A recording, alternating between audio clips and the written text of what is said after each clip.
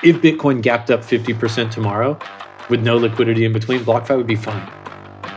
We would be better than fine. We would be like popping champagne alongside everyone else. Hello there from Bedford in the United Kingdom, the Bitcoin capital of the world. How are you all doing? You having a great week? Pretty good stuff with Bitcoin right now, isn't it? It's edging back to new all-time highs. We tapped 60k. It's going to get back there, right? And then we're going to hit 70k. I think 100k is inevitable. What a year. I hope you're all enjoying it as much as I am. Anyway, welcome to the What Bitcoin Did podcast, which is brought to you by the Mighty Kraken, the best place to buy, sell, and trade Bitcoin. I'm your host, Peter McCormack, and today I've got an interview which a lot of you have been asking for with the CEO of BlockFi, Zach Prince, where we're going to be discussing borrowing and lending markets. But before that, I do have a message from my show sponsors. Okay, today we're kicking off with sportsbet.io, the best place for online gaming because they accept Bitcoin, but not just because of that. I got off the phone with the team a few days ago, and I've convinced them to give away 2 Lamborghinis. Yes, can you believe it? They're going to be giving away 2 Lamborghinis. Now, I did insist as part of the deal that I need to have one of those to ensure the credibility of the competition, and they agreed, so that's pretty cool. But there will be another one which will be given away. Now, we are working out the terms of the giveaway. It's likely going to be a game on their website, something they're going to have to do to compete to try and win, but I will have more information about that soon. But listen, Sportsbet is the best place for online gaming, and they have every market you could possibly be interested in. They've got football, tennis, American sports, motorsports. They even have esports. And for new customers, they always have a range of promotions available. If you want to find out more, head over to sportsbet.io/promotions, which is sportsbet.io/promotions. And next up, we have Exodus Wallet, who I have been using as my mobile and desktop wallet for Bitcoin ever since they reached out. Now, as some of you know who follow me on Twitter, Lloyds Bank closed down all my bank accounts. They gave me 65 days notice after being a customer for 25 years. And I think this is because I'm a Bitcoiner. Well, anyway, I have been gradually transitioning my business to more of a Bitcoin business. I accept Bitcoin for payments. I pay people in Bitcoin. And my lovely accountant is always nagging me saying, Pete, I need an audit of these transactions. And usually I'm pretty rubbish. So I needed a wallet where I could do all these transactions from and keep a record to give to my accountant. So when Exodus reached out to me, I took a look and I was like, yeah, your wallet works for me. It's badass. Super easy to use. So I agreed. They signed up as a sponsor. Now, if you want to check out Exodus, all you need to do is head over to exodus.com or search for Exodus in the Google or Apple app stores. And let's talk about Casa, the very best in Bitcoin security. Now, some of you out there have been making some good gains, but some of you are going to be making some even better gains as Bitcoin continues its march. And you want to have your security in place. Now, I did this coming up to a year ago now. I signed up. I spoke to Nick, the CEO. I was like, come on, man, get me hooked up. I am an idiot. I am most likely to do something stupid. And they did. They set me up, and I'm protected from my own stupid mistakes, in-person attacks, device failure, and so much more. So if you want to get your security together, well, Casa has a product for every Bitcoiner. With Casa Gold, you get triple the security of a hardware wallet, and that only comes at $10 a month. With Casa Platinum, you get their 3 or 5 multi-sig, and with Casa Diamond, you get the full service offering. That comes with a customized personal security review, inheritance planning, and of course, they're best in class in security. There's no better time to upgrade your Bitcoin security and get total peace of mind. You can find out more at keys.casa, which is keys.casa. Okay, so on to the show today, and this is a show that I have been asked to make many, many times. I get a lot of emails from you people, probably 30 a day at the moment, and a lot of it is touching the borrowing and lending. It is a divisive topic in Bitcoin. Some people believe the future of financial services and Bitcoin world requires companies like BlockFi. Others believe not your keys, not your Bitcoin. And also, BlockFi are at the center of this. A lot of people do not like them as a business model, and a lot of people do like them. So full disclosure, firstly, I use BlockFi. I've been a customer for over a year. I don't get any preferential treatment, but I use them for interest, and I most likely will use them for their loan services. They are also a sponsor. But as I said, there are Bitcoiners out there who say, not your keys, not your Bitcoin. And with BlockFi, they do custody your Bitcoin. And for that, you receive interest. To me, this is a totally fair and transparent trade-off, and you just allocate accordingly. But BlockFi do get a lot of Bitcoiners questioning their robustness and their business model. So I asked Zach to come on and go through all the common criticisms and questions that are thrown around. I also asked my new producer, Ben Prentice, to come on, as I know a few years ago when BlockFi launched, he had done a bit of a deep dive into the company and he had some questions that he wanted to get into. Now, if you do have any further questions about this show, you can reach out to me. My email address is hello@whatbitcoindid.com, and I do reply to everyone eventually, even when there are loads coming in. Also, outside of this, please head over to Defiance. We've got this series about Britney Spears. It's very interesting about conservatorship. That's at defiance.news. And Never Edit, our email newsletter, is growing quite quickly. Very happy with that. Your daily dose of Bitcoin, news, and macro, that's at neveredit.com. Anyway, have a great weekend. Love you all, and I will see you all next week. Zach, how you doing, man? Good to see you. Good to see you too, Peter. It always feels like it's been way too long when we talk to each other on a podcast every 6 months or so, because we used to hang out in person at least once a quarter. And it seems like we're almost on the other side, though. Like, I don't know how things are in the UK, but it feels like we're, a couple months away now in the US from just all hell breaking loose and everybody being vaccinated and starting to party again. Well, at least I think it's about a third of our country has been vaccinated now. I'm due for a vaccination if I want to take it within the next month, and I'm going to take it because I want to get on a plane and come out to New York. As you know, I used to be there every 2 to 3 months. We'd always hang out, and we haven't caught up properly in ages, and I'm missing that, and I'm missing the conferences and the events. So hopefully soon, man. And I think we're way ahead of the rest of Europe, which is a bit of a shit show. So some of the Bitcoiners won't like it, but I am taking a vaccine. I'm going to take all the vaccines in every arm and limb. That's my strategy as well. What do you think is the first event you're going to be able to go to? Are you going to go to that Bitcoin Miami? Definitely going to. I'm like, worst case with that one, I will go, because the problem is it's the US letting people in from the UK, but they're letting people in from countries that we can travel to. Well, we will be able to travel to, should I say. So if I have to go somewhere for 2 weeks beforehand, I will. But I wanted to get out to Austin in April, but I don't think that's going to happen. I think Miami would be the first one, and I think we can all go mental. Are you going to be there? I'm still on the fence. It depends a little bit on wife and kids' summer schedule, whether or not I'll be able to go. But there will definitely be a handful of people from the BlockFi team. It's just a question of whether or not I'm able to make the trip. Well, if not, I'll try as part of the trip to come and see you, man. It'd be good to see you. Grab a steak, catch up. We got congratulations to you guys, right? Well, we'll come to that. You can tell us about that towards the end, actually. Let's start with, why does everybody hate BlockFi? Well, not everyone. I love BlockFi, but you split people, dude. Like, I obviously get a load of people give me a lot of hassle and a lot of stress and shout at me for having BlockFi. And I'm like, well, I've been with them for, 40 months as an actual customer. No issues, trust you. Yeah, it seems to be like there's this group of people who just wants to come at you all the time. What do you think is going on there, dude? Yeah, look, I think a lot of things that ultimately end up being very successful, and Bitcoin, frankly, is one of them, can be somewhat divisive in their early stages. And you have believers and advocates, and you have detractors and people who aren't a fan of whatever people are doing one way or another. I had a Twitter account before BlockFi Zach that only tweeted a few things, but one of the things it tweeted was, if people aren't hating, it's because you aren't doing shit. So, and you can relate to this too. You have a What Bitcoin Did podcast, and people are throwing all kinds of shade at you at different times. But look, the way I think about it is this: the reality is, we started BlockFi in the third quarter of 2017. The original idea was to build debt and credit products for the crypto ecosystem, because that's our background.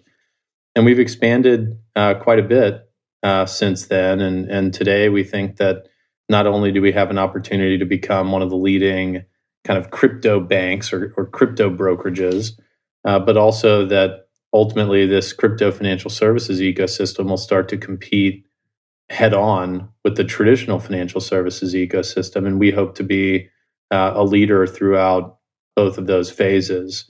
And, currently we're in our most popular product, which is the interest account. We're generating over $35 million a month in interest for our clients. And we've had perfect performance since the first month that we paid interest to our clients. And it's literally like people that own Bitcoin and are, bullish on Bitcoin as an asset, earning Bitcoin interest every month. And in general, the behavior that we see is that they just hold on to it. So we're like enabling folks that are advocates for the space to get their hands on more Bitcoin, which ultimately they hold on to. And we still we feel like we're still in the very early days of this. So we have a very exciting product pipeline, including products in the payment space that are going to make it easier, not only for the folks that we already work with who in general heard about Bitcoin before they heard about BlockFi, but we're going to increasingly look to create products and marketing messages that are relevant to folks that are crypto curious or maybe not interested in crypto yet, and help convert them into becoming Bitcoin owners. And so I think hopefully, assuming BlockFi doesn't fail completely, which the odds of that happening were already low, and they get lower and lower and lower every single day. They're very, very slim at this point. But hopefully people at a certain point, even if using BlockFi's products isn't for them for whatever reason, they don't trust us or they're worried about how lending works, they'll be able to look back and say, well, you can't argue that this wasn't a net positive for the ecosystem. And I think the same thing can be said about a lot of big companies in crypto. People might dislike Coinbase, or they might dislike Binance, or they might dislike, whatever other platform that's out there. But once you reach a certain level of success, a certain level of adoption, it's hard to argue with the fact that you've been helpful to the mission of enabling consumers and institutions around the world to become a part of this ecosystem, which ultimately enables the ecosystem to grow and the price to go up and the market cap to go up and adoption to go up. And at the end of the day, we're all on the same team for that effort. Well, I get a lot of emails about BlockFi. So for transparency, if someone's listened for the first time and they've skipped the ads, which you shouldn't do, if you have, BlockFi is a sponsor, my oldest sponsor. I've worked with Zach, known Zach for in our third year at least of knowing you. So I do have a bias. I have a bias as a customer because I like it. But at the same time, I said to Ben, who is new producer, what Bitcoin did. Say hello, Ben. Yeah, I asked him to join us because I wanted him to cover some of the things where I want to give you a kind of like put the real kind of the questions that are out there into you. But there are, I mean, I'm getting a lot of emails at the moment. I would say at least a third of them are a reference to BlockFi, and it's it's a range of questions. What percentage of your portfolio would you leave with BlockFi? Do you trust BlockFi? Why BlockFi over Celsius? Which is easy, by the way. And then it will be something like something will happen in the market and it's a reaction. So when that stupid website came out the other day, I must have 5 emails on the day asking me about that. So I'm always being asked questions. So it's worth getting you on. It's worth getting you to talk through some of these things. So I'm going to cover the basics.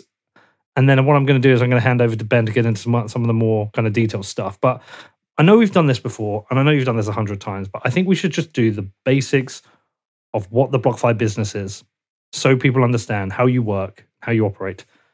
So should we start on the lending side, or do you want to start on the interest side? Which is the easiest side to start? The borrowing or lending, sorry. I think maybe the easiest way to explain what BlockFi does is to talk about it sequentially from where we started, because where we started to where we are today, was really all driven by customer and market, demands. So the first product that BlockFi launched in early 2018 was the ability for folks to borrow dollars secured by their Bitcoin as collateral. And we launched that product right at the kind of top of the market, so around Bitcoin 20,000. Then the second product that we launched was the Bitcoin interest account, which is the ability for folks to earn a yield on Bitcoin and other crypto assets in an account with BlockFi. The reason that we launched that was as follows. So we had this US dollar loan secured by Bitcoin as collateral product in the market, and our phone started ringing, and it was institutional firms saying, hey, we'd be really interested in borrowing cryptocurrency. Right now, there's only one game in town where we can borrow cryptocurrency, and it was our friends at Genesis Capital. And they're price gouging everyone. And we think the market should have a few more participants, and we think that BlockFi is a good candidate for that. Would you be interested in doing this type of activity? And of course we were, because we always knew that we didn't want to be just a monoline lending business. The online lending world where Flory and I came from, that was one of the biggest lessons. Like, you want to be someone like SoFi that diversifies your product suite and adds more value for your clients through launching multiple products over time versus kind of a one-trick pony like a lending club. And once we decided that we were interested in starting to lend Bitcoin to institutions, it became very clear that the demand that these institutions had to borrow Bitcoin was a lot larger than the amount of Bitcoin we had access to with just that Bitcoin-backed loan product. So those two ideas together combined for the launch of the BlockFi interest account, which came out in March of 2019. The idea is pretty simple. You can hold assets in an account with BlockFi and earn a yield on them at pretty attractive rates. So, the base rate for Bitcoin is 6%. For Ether, it's a little over 5%. And for stable coins, which are one-to-one interchangeable with dollars in a bank account, it's 8.6%. And these rates are high when compared to, the traditional financial market rates. And the reason for that is that this is still an emerging asset class. It's an asset class with a ton of growth built into it, a ton of volatility built into it, a ton of inefficiency still exists today in terms of liquidity venues and how connected or unconnected they are from each other. Credit isn't very widely available. So in general, you're able to offer much higher rates, which is really attractive to folks that are participating as lenders. And that product took off. And so I'm really excited that, Ben is working with you now. I've actually known Ben for a while. Ben was creating videos around the time that we launched the BlockFi interest account, like dissecting what this meant. And there was one of them, I forget the name of it, Ben, you might remember, but there were like 4 people on it, I think all pretty hardcore Bitcoiners. And it was like 2 hours of, what does this mean? Is it good? Is it bad? Is it going to fail? Do we like it? Do we hate it?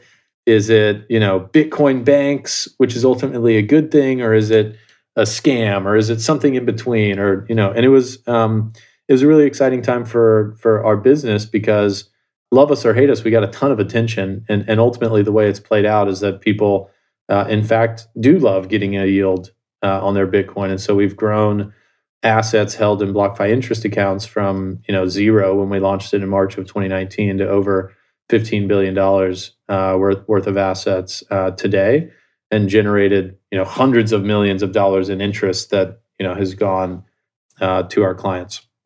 So fast forward about 6 months from that point, and the biggest complaint we were getting from our clients was, it's really cool that I can earn interest, but it sucks that I have to take my assets off of BlockFi if I want to trade them and then bring them back to earn interest again. So we took that feedback and we said, okay, you should be able to buy and sell assets directly on our platform. And we launched our trading product in December of 2019. So today, those are the 3 things you can do in our mobile app or our web app. You can buy and sell crypto. You can earn a yield on your crypto. Actually, by default, you're earning a yield on every asset that you hold on our platform today. And you can get a loan secured by the value of your cryptocurrency holdings. In the second quarter of this year, we're launching our 4th product on the retail-facing side of our platform, which is a Bitcoin rewards credit card. I don't know if we're doing video for this or it's just audio, but I sit here spinning the card in my hands all day, every day, because I'm so freaking excited about it. Dude, I want my card. Me too. I think we'll have cards in folks that are either employees or influencers or good friends of BlockFi in their hands in like April, May, and then we'll start shipping them more broadly in the back half of May and early June. So we're really excited about that.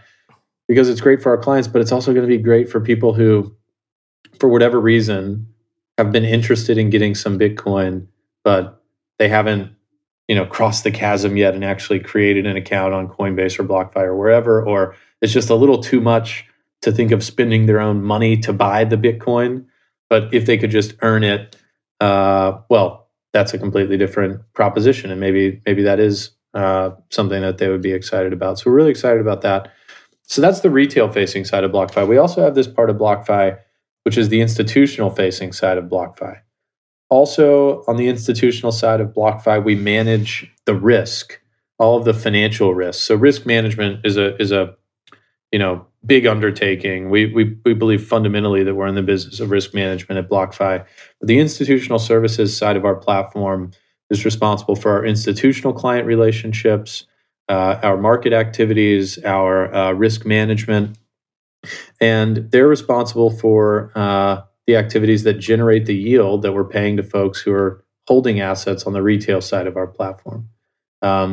So we are today the largest lender through our institutional services product of cryptocurrencies to market-making firms, proprietary trading firms, hedge funds, and also we're a very large financing provider to crypto-native businesses like miners, ATMs, exchanges, etc. So, and then on the institutional side of BlockFi, we've really been a big lender historically, but now we're in the process of also adding trading functionality. So today, our institutional clients can trade over the counter, the spot market, and throughout the course of this year, our functionality there will be expanding to include derivatives, both futures and options. And from a tech perspective, our institutional clients will be able to trade on screen and via API with us as well. And last point, and then I'll pause because I know I've gone a little long here. Over the short to medium term, we believe that we still have a ton of wood to chop on just adding as much value as we can by creating new products and features for these two client segments that we have today. Crypto market participants on the retail and institutional side of the equation. But medium to long term, we think that crypto financial services is going to compete head on and ultimately disrupt traditional fintech and traditional banking, because there are things that you can do better, faster, cheaper from a starting position like what BlockFi's had than from a traditional fintech or a traditional banking starting point. So we see a world where folks like Coinbase or Binance or BlockFi or others are competing with JP Morgan Chase or PayPal. You could honestly say that's already starting to happen in the case of PayPal and other fintech companies. So that's what we're working towards long term. We think there's going to be a world where financial services are a lot more available globally and at much less fragmented kind of rates and constructs. And we think that evolution is going to be powered by Bitcoin and what's happening in the broader crypto ecosystem. It's just a little crypto business you've built up there, then. Yeah, I mean that soapbox I just stood on for a minute. That was basically the opening pitch to investors for our Series D round of funding, which we just closed. And congratulations on that. Yeah, thanks. And Peter, you were the first person going back a while now. You said that you're going to build a unicorn. And I remember the first time you said that, I think it was after our Series A, and I didn't really believe you. I was like, holy shit, no way. I mean, maybe, but I don't know. So look, we're really excited. We raised $350 million from a great group of investors. You can check out the press release, but world-class investors. And it was at a $3 billion valuation, and we're going to use the money to keep growing our team, keep building new products for our clients, and I think we'll also keep sponsoring podcasts, and I think we'll also potentially get active in the M&A market, and make some acquisitions over the next 3 to 18 months. We'll probably keep making acquisitions forever, but I think we'll start being active in that market for the first time this year. That's a big deal. Okay, well, listen, we'll get into that later. Okay, so let's get in. Let's dissect some of these parts of this business. The bits that people always ask about, and I know you covered this with Preston Pysh. I listened to that; it was a great interview. So these institutional borrowers, let's just get into it. I know you've told this 100 times; it must bore you to do it. But like, who are they? What are they borrowing it for? Why are they borrowing it from you? Like, why don't they just hold it themselves? How are they generating essentially their own yield so they can pay back you guys with interest? How does that all work? Sure. So most of them are doing market making, proprietary trading, kind of arbitrage type activities. And then there's a pinch of shorting and a pinch of crypto native businesses borrowing for inventory. So I'll give you an example of each one of these things. Yeah. So let's say, Peter or Ben, you work at Susquehanna. Susquehanna is one of the most successful market making firms in the world. What does a market maker do? They buy things for 99.9 cents and sell them for $1 and a penny in all sorts of asset classes. Market makers get paid for providing liquidity into certain markets, and they get paid by the delta between those two prices that they're making a market at. And so if you're someone at Susquehanna who's convinced your boss that y'all should take your market making capabilities and bring them to the crypto ecosystem, and your boss says, okay, go do it, Peter, here's $10 million. And you take the $10 million and you go load it up on a few exchanges and you start market making, things go really well, because it turns out that crypto is very volatile, liquidity is very fragmented, and so it's a very ripe market in terms of opportunities for market making firms. So a month or two goes by, you're using the $10 million, and you come back and you say, it's worked phenomenally. We've made a lot of money. The returns are great. The risk is low. I'd like to increase our activity by a factor of 5 or 10 or 20x. We should be doing this with $100 million or $200 million. But then what your boss says is, okay, great. I don't want to put up the $100 million all from Susquehanna's equity capital. Go find a prime broker who will finance our market activities. And that's the point at which they end up calling someone like BlockFi or Genesis, because their traditional prime brokers are not active in this asset class. And so they call us, we underwrite them, understand what they're doing, and then offer them financing. And a lot of that financing is denominated in Bitcoin. Why is it denominated in Bitcoin? Because Bitcoin is the inventory that you need to trade this asset class. And so these market making firms need to have some Bitcoin on hand. The same way that someone who's market making, for an ETF holds some of the underlying shares that represent the makeup of that ETF, because it's helpful for them to stay neutral in their market making activities. So that's number one, proprietary trading. Can I jump in there? Let me just ask you a couple of questions there. So essentially, through all of this, Bitcoin is the unit of account. It's the unit of account for what I deposit with you. It's the unit of account of interest I get paid. It's the unit of account what they borrow, and is it the unit of account of interest they pay to you? Yes. And essentially, it's the unit, and it's the unit of account they use for market making. So, what am I guessing? At the end of a period when they have to repay their loan to you guys, they will pay back the Bitcoin they've borrowed plus the interest, and they themselves will have accrued some Bitcoin themselves, and that will have a dollar value at that time. That's correct. So all the way through, it's denominated in Bitcoin. So you hold 1 Bitcoin in your BlockFi interest account. BlockFi takes your 1 Bitcoin plus 99 other folks 1 Bitcoin, lends 100 Bitcoin to Susquehanna. We're paying you 6%. So at the end of a year, you're all going to have 1.06 Bitcoin, regardless of what happens to the price of Bitcoin. we lend 100 Bitcoin to Susquehanna, and at the end of the year, they're going to pay us back 107 Bitcoin. And that's kind of like a representative example. And so then in that scenario, BlockFi makes 1 Bitcoin. Our clients all made 0.06 Bitcoin because they're all just holding, 1 on our platform. But it's denominated in Bitcoin all the way through. And that 7 Bitcoin comes from essentially liquidated traders. It's liquidated traders. It's helping tighten the market. So you see things all the time where the price of Bitcoin on different exchanges or in different markets diverges. Yeah, and in that it's that exact scenario where market making firms are just printing money. Because they say, okay, we've got a ton of money. We have money in all these places. Our system sees that Bitcoin is going for 57,000 at Kraken and 56,800 at Coinbase, and they buy it at one and sell it at the other.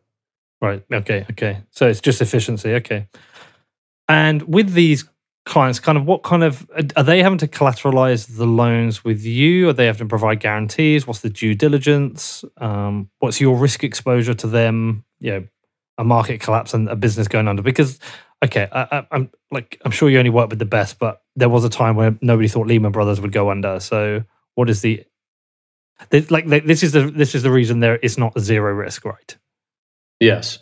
So I encourage folks to watch any of the podcasts or videos with Rene Van Kesteren. He's our chief risk officer, and he generally only talks about this type of stuff when he's on shows. But the simple answer is for firms like Susquehanna, where they have billions of dollars in equity capital, they've operated profitably for a long period of time.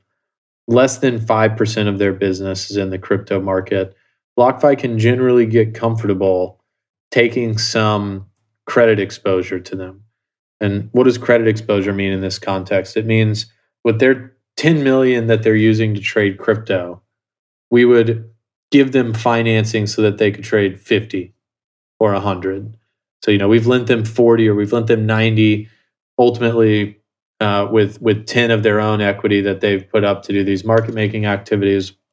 But importantly, one of the many things we look at during the underwriting is, where is this entity in the corporate structure of Susquehanna? If this entity were to blow up, does it pass through to the parent where all of the money sits? And we make sure that all of those things are true before we give anyone credit. And to date, there's been less than 50 out of 250 institutional firms that have qualified for that type of credit exposure lending. And generally, they all meet a similar profile as Susquehanna. Then let's say there's, Peter and Ben's market making firm, and y'all made a ton of money from the What Bitcoin Did podcast. And so you're taking $5 million and y'all are going to go start making markets in crypto.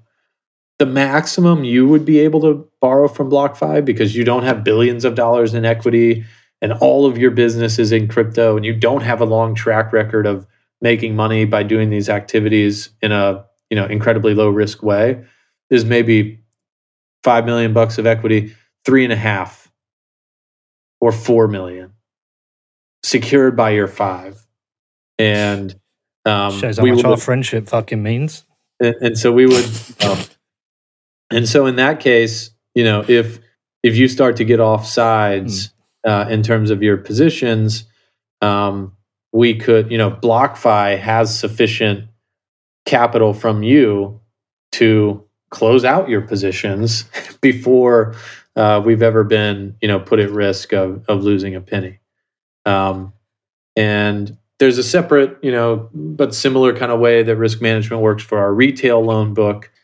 But, we've done these things since January of 2018 through multiple periods of volatility, including, the most significant down day of volatility that we've ever had back in March 11th. There's some interesting kind of learnings from that market event that I'd be happy to share. but also now from March 12th to today, we're up 11x ish. I know, dude.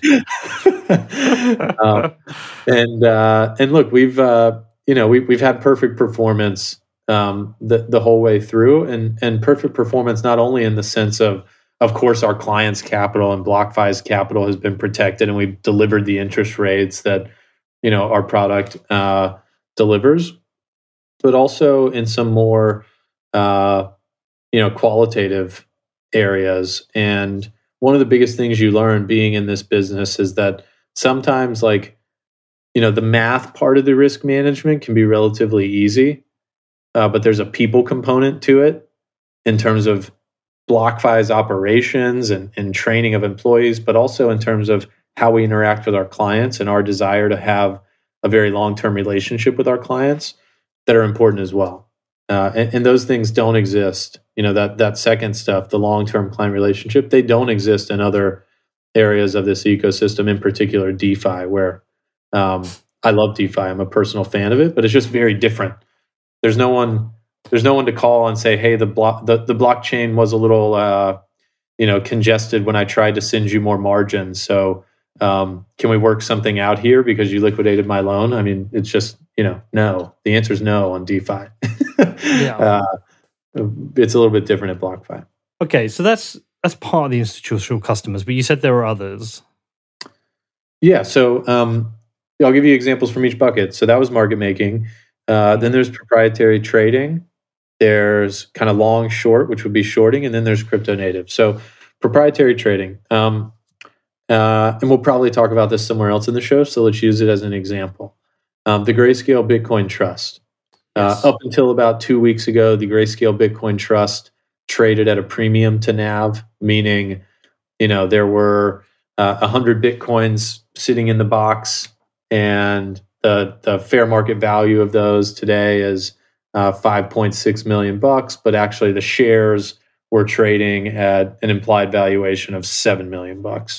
And what arbitrage and proprietary trading firms would do in that scenario is borrow Bitcoin, subscribe to create new shares of the trust. When those shares became liquid and freely tradable, sell them and pay back the Bitcoin. So they borrow $100 worth of Bitcoin. Ultimately, they sell it. They make $7,000. They pay back the $5,600, and they keep the difference. That's how the trade worked when it was at a premium. Now it's at a discount. So the way the trade works now for folks that are doing it is they borrow Bitcoin, sell it, take the cash from selling that Bitcoin, buy shares of GBTC, which are trading right now. Or, they closed yesterday at just under a 5% discount. I think it was like 4.75 or maybe 4.5% discount. Buy shares of GBTC. When that discount comes back to closer to the NAV, they sell it, pay back the loan, and make the difference. Why does it trade at a premium and at a discount? What are the reasons? It's really a function of supply and demand, intersecting with the fact that this is a trust product, which does not have the same creation and redemption mechanisms that an ETF does. Right. So going in reverse order, an ETF, you can constantly and effectively in daily or sometimes real-time cycles be buying more assets for the ETF or selling assets out of the ETF to keep the price of the ETF in line with its underlying holdings and the activity in the market.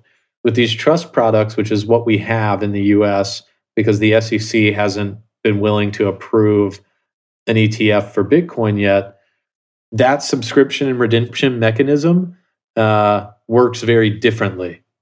Basically, to create new shares of these trusts, you have to subscribe and then wait for somewhere between 6 and 12 months, depending on the product. And there is currently, for the Grayscale trusts at least, no redemption mechanism. So things can go in, but they can't come out.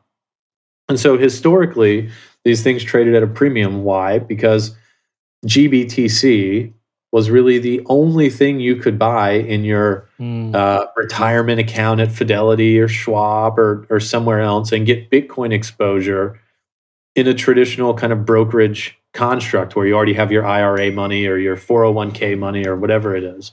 And the reason I think they're starting to trade at a discount now is a function of a few things. There are more products available in the marketplace today, both in terms of other trusts and in terms of ETFs in Canada getting approved and ETNs in Europe. There was maybe a week and a half ago now, because long-term Fed rates are rising. You've seen the beginnings of, or at least a short period of a rotation out of tech and into more cyclical, value-oriented stuff. And I think Bitcoin gets caught up in that a little bit in the traditional equities market, at least. And you have some actively managed ETFs, most notably the ARK ETFs and specifically ARKW, which hold GBTC and which are ETFs, meaning when ARKW experiences outflows, they're a forced seller of GBTC because that's one of the underlying holdings of ARKW. And so we think all of these, all of those factors together came about. And now GBTC is trading at a discount. And we could talk about how long that might last and what things you're going to see happen in the interim. Digital Currency Group already announced that they're buying, getting set up to buy it up to $250 million of GBTC. And they'll do other things because it's really bad for Grayscale to have GBTC trading at a discount, because you'd have to be a complete moron to subscribe to create new shares of GBTC while the liquid shares are trading at a discount. So Grayscale has a tremendous incentive to get the liquid shares back to NAV or a premium, because otherwise their spigot of new subscriptions is completely shut down. Right. Because you would never, Peter, say, oh yeah, I'm going to subscribe to create new shares of this trust and wait 6 months before the shares are freely tradable. And I'm going to pay, net asset value for that, when you could buy the same shares for a 5% discount on the open market today, and they would be completely liquid. So, we'll see how these things play out. I think ultimately the question in my mind isn't whether we get closer to NAV. I think that's a given. The questions are how long it takes for that to happen, why that happens, which could potentially be because the Grayscale Bitcoin Trust gets converted into an ETF. So it's a question of the duration, the why, and whether it goes back to trading at a premium again in the interim, which I think there's a reasonable chance of that happening. So that's your arbitrage one. And the biggest things that these arbitrage funds have done are either Grayscale and other products like it, arbitraging the inefficiencies and capturing that premium, or now capturing that discount. And then they've traded the futures basis. So the futures basis is when the future price on CME futures or offshore futures is higher or lower than the spot price. It's either in contango or backwardation. Generally, when the market is bullish, it's in contango. When the market is bearish, it's in backwardation. And what you can do with that is, when we're in contango, so the March Bitcoin future is trading at 58,000, but the spot market is trading at 57,000. You can sell the future, buy spot, wait till futures expiry, which is the point in time at which those two prices will converge, and you make the delta. So you make $1,000 over that period of time, and then you can annualize that to get an implied yield. And the implied yields on futures basis have been insanely high recently. Like, you've been able to make 15, 20, 25, 30% taking, basically CME and crypto spot exchange risk, which is pretty de minimis in my view. So So those are the two biggest things that arbitragers do. You're starting to see some activity in the options market, which is becoming increasingly liquid. So there's other strategies that you can do in options where, similarly to the other two, you're generally market neutral, but you're making some implied yield. And for all of those things too, there's a need to borrow.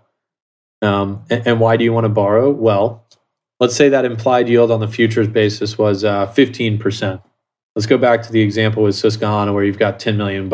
Okay, I've got $10 million. I'm going to do the futures basis. I'm going to make 15%. I'm going to make $1.5 million. Well, what if you did it with 20 million?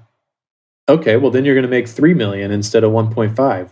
What if out of that 20 million, only 10 million of it was your money, and the other 10 million was money that you're borrowing at a 7% rate of return, or at a 7% interest rate?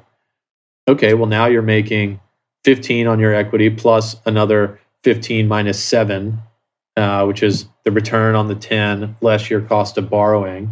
So you've just increased your net return, and you haven't taken on incremental risk because the structure of the trade is market neutral.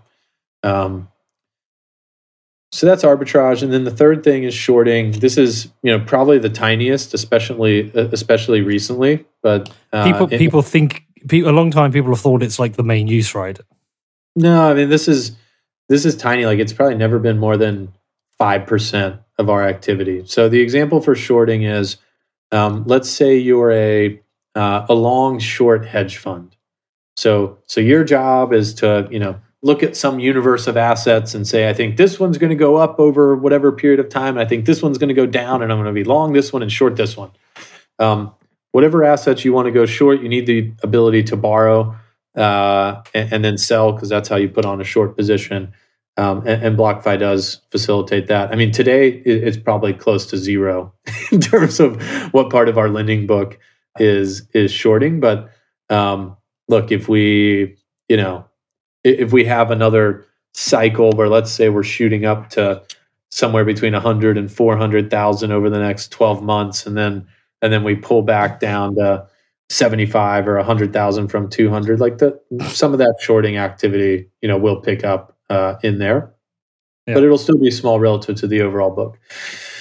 And then the last one is crypto native businesses. So let's imagine you're a Bitcoin ATM operator, and you're basically in the business of selling Bitcoin to people. Mm-hmm. And because of some of the nuance in terms of when you show a price on the screen and deliver the Bitcoin to the client, it can be really valuable to have some inventory, available that you don't necessarily just have long exposure to on your balance sheet. So you could borrow some Bitcoin, make some income in Bitcoin by then selling the Bitcoin.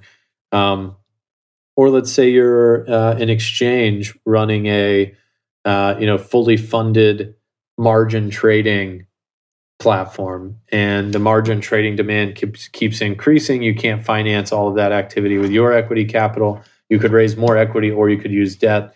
The same way when you're running any business, you think about equity and debt as options for financing. We're a provider of financing there. So across these things, the activity is directionally like 80% market making and proprietary trading firms, 10 to 15%, maybe 10 to 20% crypto native businesses, and then 5% or less shorting. And would you say that just the majority of it is using Bitcoin as the unit of account all the way through?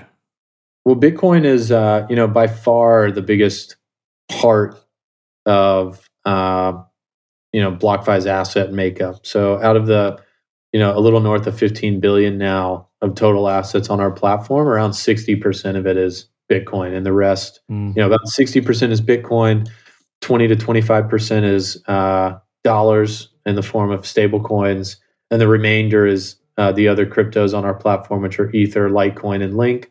And then there's a tiny little pinch of PaxG, which is gold. Just a casual 15 billion. Yeah.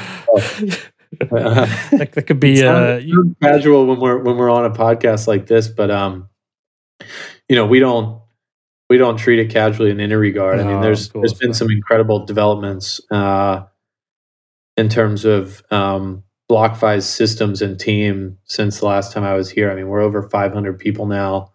We're over 500 people. We've got a very, very robust, not only financial risk management operation, but also cybersecurity risk management, operational risk management, legal and compliance. Operations. But that's insane, Zach. Because I remember that first place I came to, it was 15 people, 20 people.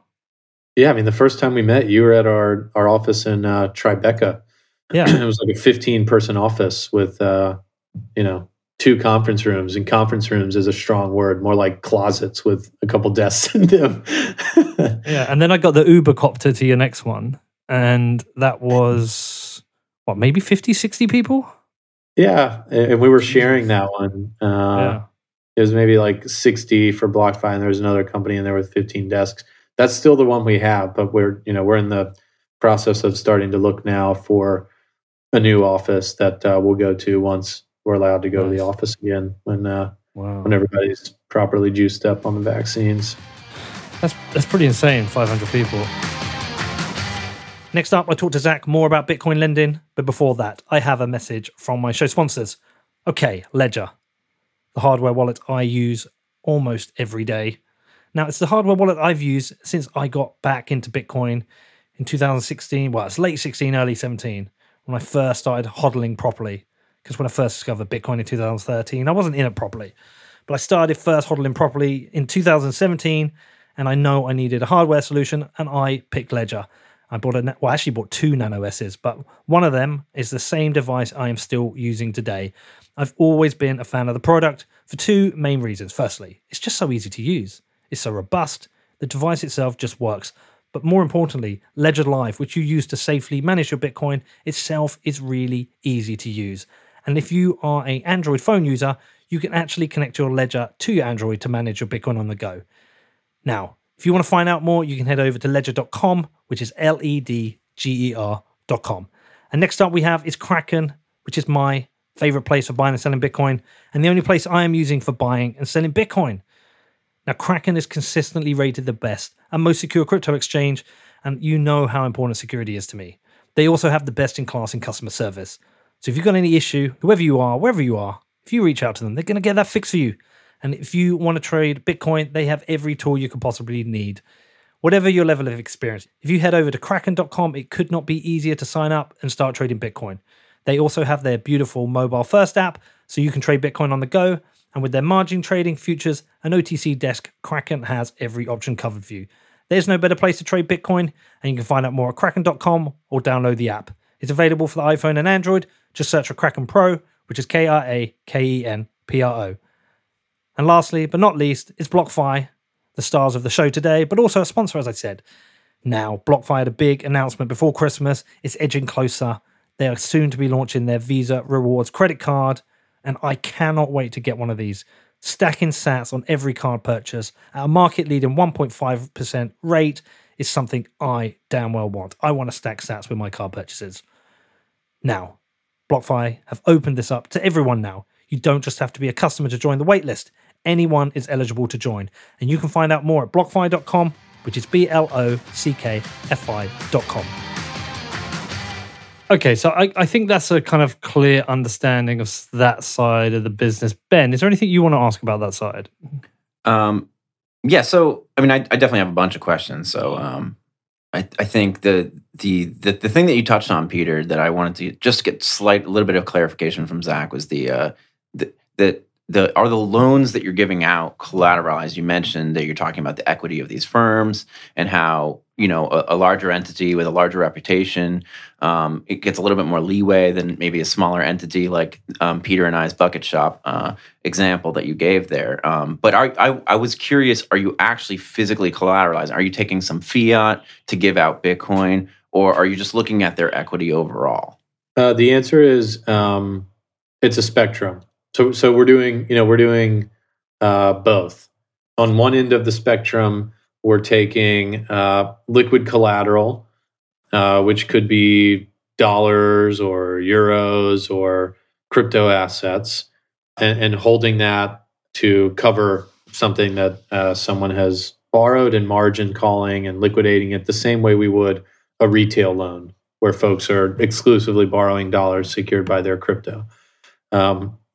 Then there's scenarios where we take something that might be illiquid as collateral. So, for example, shares of the Grayscale products or other products while they're still in the seasoning window. And then there's scenarios where it's really like effectively corporate credit type risk, where we're not receiving any explicit collateral for a particular loan, but it is guaranteed by the company. So we're doing all of those things.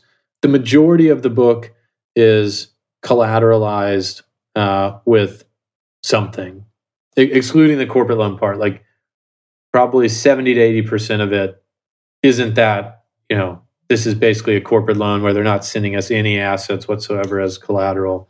And the remainder is either secured by fully liquid assets like fiat currency and other cryptocurrencies, or assets like shares in a trust that might be illiquid for a period of time, but will ultimately become liquid. All right, that makes a lot of sense. So I definitely wanted to dig into a few things. One, I wanted to actually say that you mentioned there was that video that we did a long time ago. It was called the Mystery of BlockFi with my buddies Max and Zane and Tib.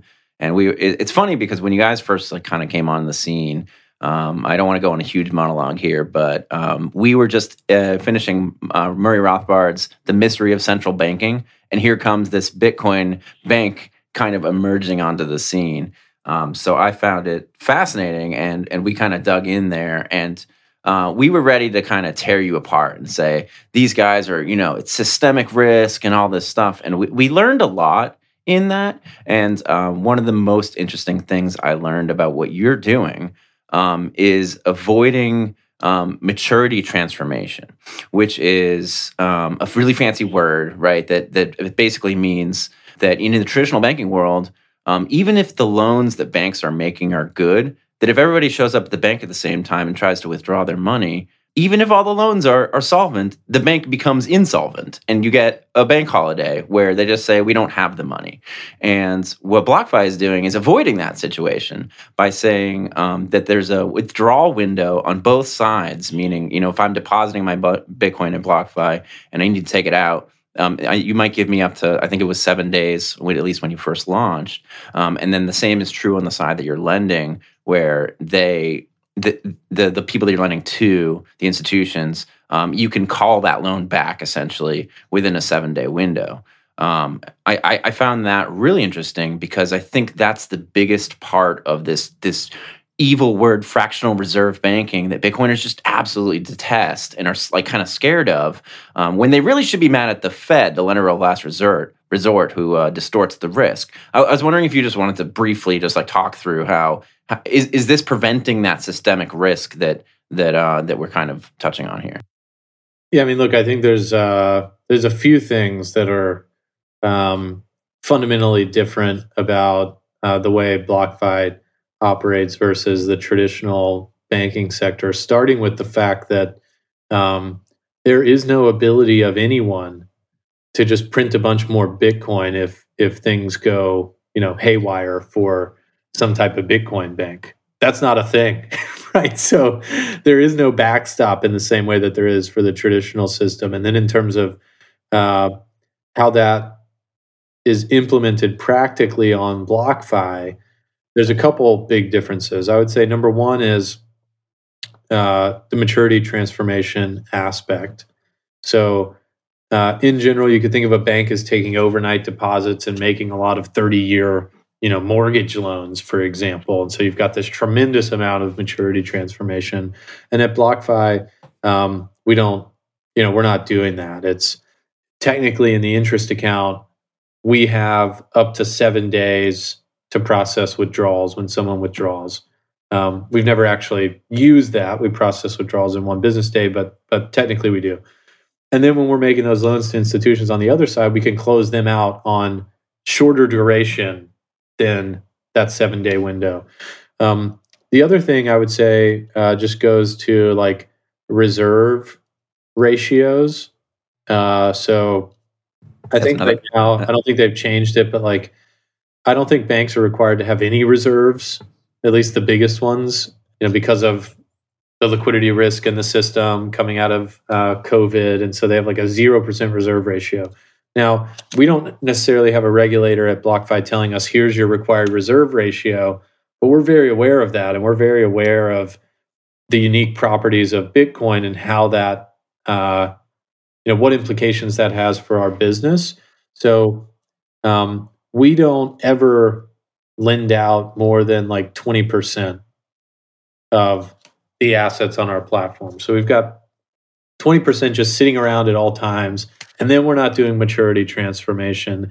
And then the last thing I would call out is that structurally, our equity capital sits ahead of our clients' capital in a loss scenario. So we're always looking to raise more equity capital and strengthen our balance sheet, because that's another one of the protections that's kind of embedded in how we've designed the BlockFi system. Is that almost like an insurance against any kind of partial failure of part of the business? Yeah, I mean, look, it's just it's a capital buffer, right? So one part of it would protect against a loss scenario where the bigger equity capital base you have, and we actually book loan loss reserves now. We started doing this at the end of last year for accounting purposes. Not even because we think we're going to encounter losses necessarily. We've actually never, encountered a loss to date. But because we felt like it was prudent. The other thing that we do is we set up lines of credit, which could be either, secured by BlockFi as a company or secured by collateral, which would enable us to draw on liquidity. To bring more liquidity into our system if we ever needed to. So, we're always thinking about fortification of the balance sheet and risk management in the context of, the type of risk management that we need to do, which is unique given that we're operating primarily with Bitcoin. And I wonder on that point that we were kind of talking about the maturity transformation. Peter mentioned a website that was relatively scathing that came out and was talking about y'all maybe taking advantage of those GBTC premium swings. And what I was really interested is the idea that if you're taking advantage of these GBTC things, if there's any truth essentially to what the website was saying at all, because it sounded like to me they were inferring a lot of their numbers, and they claimed to have a bunch of inside information about what you're doing with your capital, which I found surprising. But what I'm really interested in is that is if you're locking money up in the GBTC premium trade, is that possibly taking apart that maturity transformation avoidance? Does that make sense? I'm not saying it articulately. Yeah, absolutely. No, I understand the question. So said another way, the question would be like, if Bitcoin is going in to create new shares of the Grayscale Bitcoin Trust, is the maturity on that necessarily 6 months or whatever the seasoning window before the shares become liquid is? And actually, BlockFi's view is that while shares of GBTC don't trade freely on the open securities market until after that seasoning window, there's a very liquid market for them even before they're freely tradable in the traditional securities market. We know that because we're very active in that market. And we know all of the other folks who are active in that market as well. So if to give you an example, if you've been, subscribed to create shares of the Grayscale Bitcoin Trust, you would have to wait 6 months before they show up in your brokerage account. But if something happens 2 months after you subscribe to create those shares and you just wanted to get out, there's a lot of people you could call who would buy them from you. You might not get the same price that you would get if you waited 6 months, but there's a price, and it's a very liquid market. I mean, ultimately, this thing is a derivative of Bitcoin, and Bitcoin is incredibly liquid. So, and then just on the point of that website, since you brought it up, there have been all kinds of forms of mudslinging at BlockFi throughout our existence, and most of the time you can tell whether someone is looking to have a thoughtful dialogue about risk management or providing feedback or constructive criticism, or if it's just trying to kind of slander you. And I think the website that you're referencing was definitely the latter, and so it comes from a place of I saw rumors that it was a specific competitive firm, or who knows. But like, our position at BlockFi is, if we keep being successful, there's inevitably going to be people who are trying to take us down or spread FUD or whatever we want to call it. We're going to stay focused on what we think we do best, which is adding value for our clients, helping to promote the ecosystem and deliver more value to our clients by launching new products. And you really can't engage with it.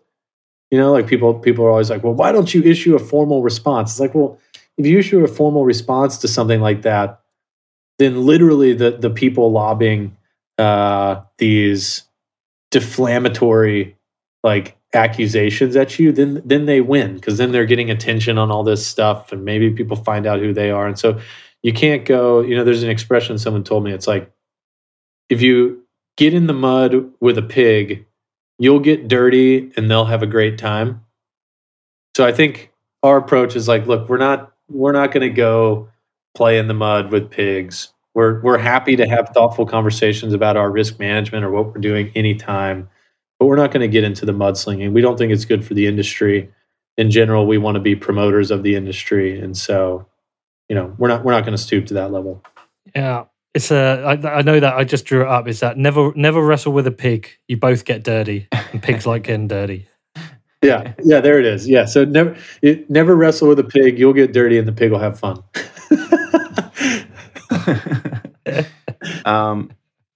Zach, I wanted to ask you about on gaps, right? I know one of the things that I identified early on is there's this idea of gap risk, and I know you guys do all sorts of really interesting things to try to avoid that, and have things that are watching the markets all the time. There was that market bloodbath in March last year, obviously. It sounds like you guys did really well. I'm curious, one, was it a really scary time? And two, because that was a big gap down, and we have seen gaps up in price recently. Possibly, this is just the beginning of a huge bull run. We could see, $1 million prices. Maybe some of the higher calls have said. If that happened extremely quickly, I wonder is that a harder situation to deal with than a gap down?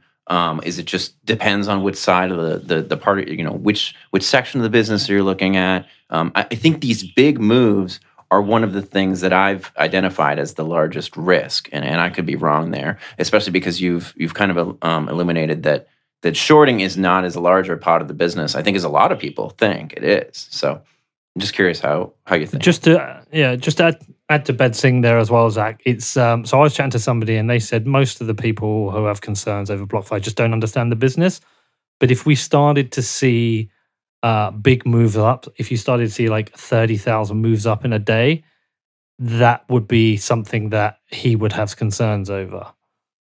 Obviously, you're going to risk plan this. So, look, if in general, let's take two periods of time. Let's take 2018 and let's take the last 12 months. So 2018, generally speaking, volatile, but in a downwards spiral, ultimately ending in kind of like a capitulation puke from 6K down to 3K, and it wasn't 50% in a single day, but it was close. Back in October of 2018, I think it was. And then the last 12 months, where let's exclude March 11th. We're past that now. So starting on March 12th or 13th through to today, where we're up 11x. BlockFi is thrilled, and our business does phenomenally well in periods like the last 12 months. We do well, and we're, it's not that we're at risk of losing money in the periods like 2018, but it's not nearly as fun. At the end of the day, we're a crypto financial services company, and we want the size of the Bitcoin market to grow. And, in terms of like gaps, I mean, is it a risk? Yes, absolutely. Do I think it's realistic at this point with Bitcoin to expect a, 50% gap up or down with no liquidity in between? I don't. And the reason I don't think that's realistic is because if you analyze the structure of the market in terms of where their liquidity is, in terms of the derivatives that you have in addition to the spot market now, and if you just track volatility over time relative to liquidity, and also if you think about the constituents in the marketplace, where increasingly now we've had institutions come in, and the reality is they'll take profits more frequently than maybe a highly convicted retail Bitcoin owner who sees this purely as a long-term bet and isn't necessarily thinking of it in the context of needing to deliver a realized return every year to their LPs. So fundamentally, we're Bitcoin bulls. What we're trying to help support alongside yourselves and everyone else in this industry is growth of the Bitcoin market cap. We would much rather see that happen than see things the other direction. We monitor gap risk. There's a lot of things that we have in place in terms of access to liquidity, the ability to hedge these things, the construct of the portfolio that mitigate the risk. If Bitcoin gapped up 50% tomorrow with no liquidity in between, BlockFi would be fine. We would be better than fine. We would be like popping champagne alongside everyone else that owns Bitcoin. It would be phenomenal for our business.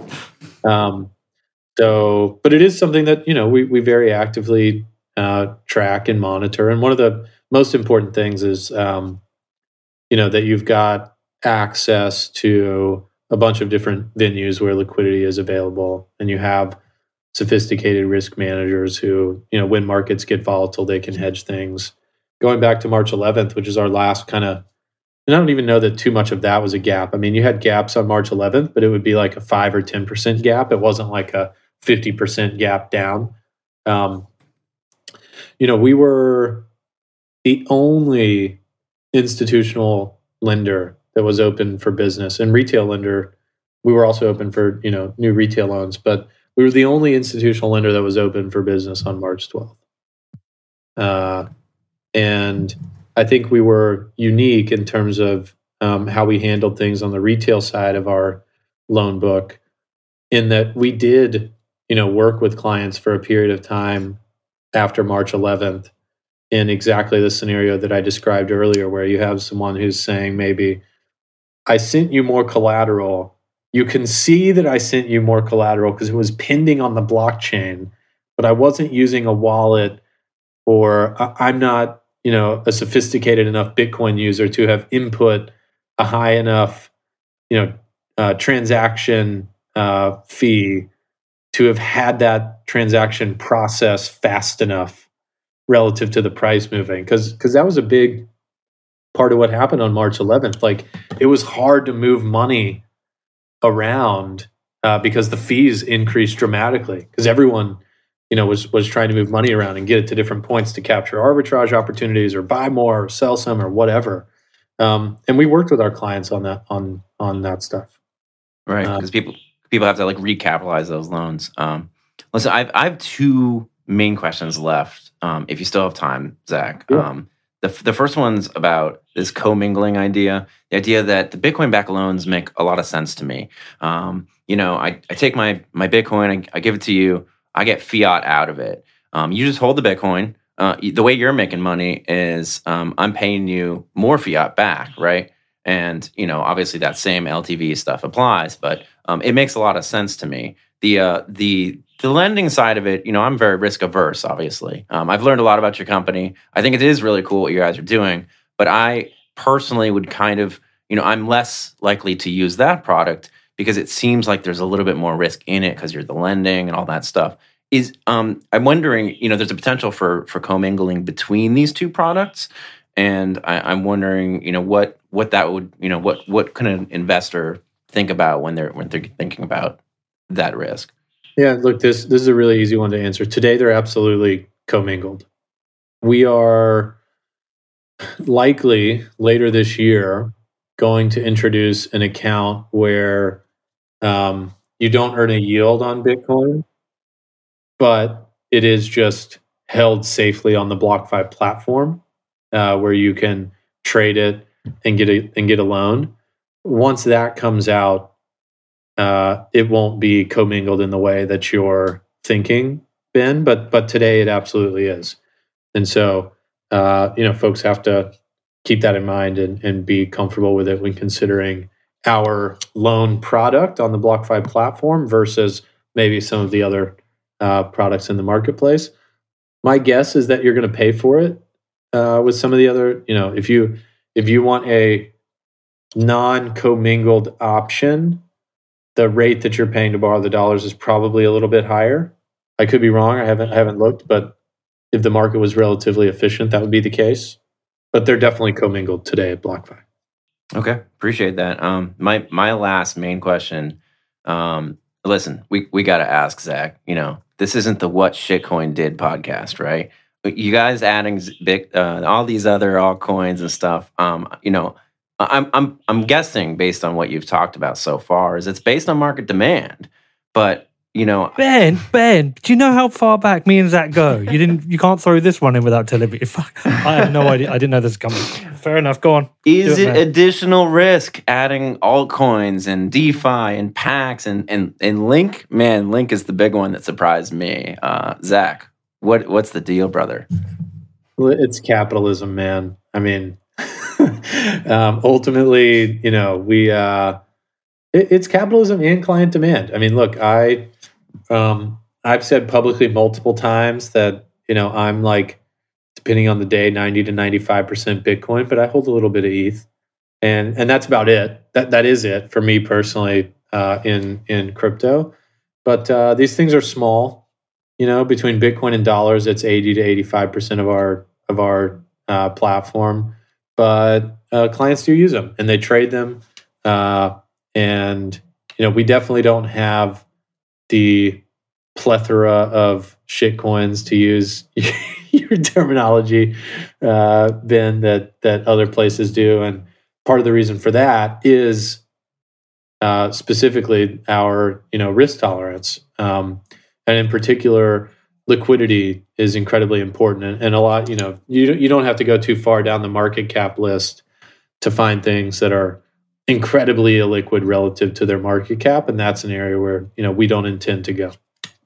And in fairness to Zach, from day one, I said in the sponsorship and the ads, we're never going to talk about altcoins, shitcoins, whatever. And Zach's been cool with that. We've only ever promoted Bitcoin, which is part of what we originally agreed.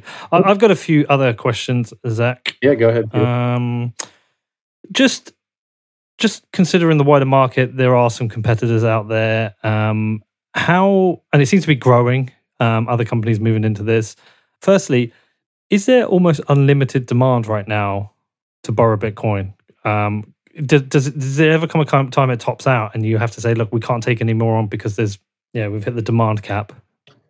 There's definitely not unlimited demand to borrow Bitcoin, but there's two important variables there. So one is that the demand to borrow Bitcoin that BlockFi wants to capture comes with an asterisk of at what level of risk. And we don't have a very high risk tolerance yes, if you're looking at just, not lending Bitcoin at all, that's a lot less risky than lending it. But then once you go into lending it, our risk tolerance is very low. So there's a lot of Bitcoin lending opportunities that we wouldn't touch with a 10-foot stick because they're simply too risky. We like stuff where it's really hard for us to make a case that we could ever lose a penny. That's the type of lending that we like to do at BlockFi. So that's one side. The other side is you can adjust rates. So depending on how much Bitcoin lending you're able to do relative to how much Bitcoin you have, you can reduce rates that you're paying to depositors if you aren't keeping up on the borrowing demand side of things with the supply that you have of Bitcoin to lend, or you can increase rates, which is actually the last time we changed rates on Bitcoin, we increased them, and it was in April of last year. You can increase rates if you want more Bitcoin to lend. And so I think the growth that you're seeing is a reflection of market demand and the success of companies like BlockFi. And so a lot of people are saying, we have to, get into this too. But it'll be interesting to see what happens to Bitcoin lending markets. I think if I had to guess today, I would say dollar rates go up, Bitcoin rates go down in terms of what you're paid as a lender over the next 3 to 9 months. That would be my informed view, but we might see something different. Okay. Another thing, a question, because I'm obviously based out of the UK, 15% UK audience. I've got quite a few people asking when can they borrow against their Bitcoin. There was a point you could borrow, I think it was a large amounts you were doing, and now you're not doing any UK loans. I know the UK is a particular pain point for Bitcoin companies. Do you know what's going on there? Yeah, I absolutely know what's going on. So we used to make loans to folks in the UK that were above a certain size. I think it was £55,000, and that's kind of a level in which the government says, okay, these are basically rich people, so it's fine. Now BlockFi is in the process of getting set up as a regulated, licensed company in the UK, in addition to licenses that we already hold in the US. So our legal team made a decision that while we're in the process of getting that official license set up, probably just not make any more loans than what we've already made. But we're coming. I want to be up and running in the UK like we are in the US, which goes all the way to folks being able to easily send us money to and from their bank account. Okay, awesome. And another thing that's on my mind at the moment, having had my bank accounts closed down by Lloyds Bank recently, it feels to me like a company like BlockFi is half of the way there to what somebody like I need. Okay, I can hold Bitcoin in an account and get interest. I can hold dollars and get interest. Ideally, I could hold pounds and get interest. You're going to have a credit card coming soon, which I can use. If you had something like direct debits, like TransferWise have, that almost closes the loop of all the things I would need from a bank account. Is that a direction you're heading in? Is that a possibility? Do you see, I always talk about you as a future of banking, but do you see that as a possibility that companies like BlockFi end up providing the services that banks aren't willing to provide? Yeah, I mean, look, you basically just laid out a big part of our roadmap. So okay, that's exactly where we see it going. I mean, look, I think that 2 years from now, someone in the UK or in a lot of other countries in the world should be able to do all of the following things on BlockFi: earn a yield on Bitcoin and traditional currencies, or just safely hold it and not earn a yield, send money to and from that account using every traditional payment rail that they're familiar with, direct deposit or SEPA or whatever payment mechanism, and take it off using those same payment mechanisms and all of the cryptocurrency payment rails, which are already kind of integrated. they should be able to spend using a credit or a debit card, ideally one that gives them crypto rewards, Bitcoin rewards for that spending instead of traditional points.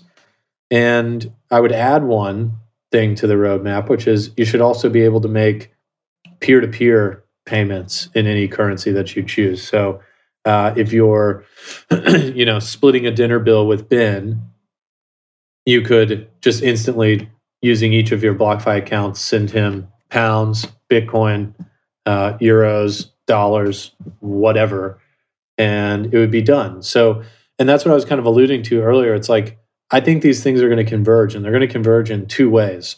One way is you're going to see folks like PayPal and Square and others coming into the crypto ecosystem.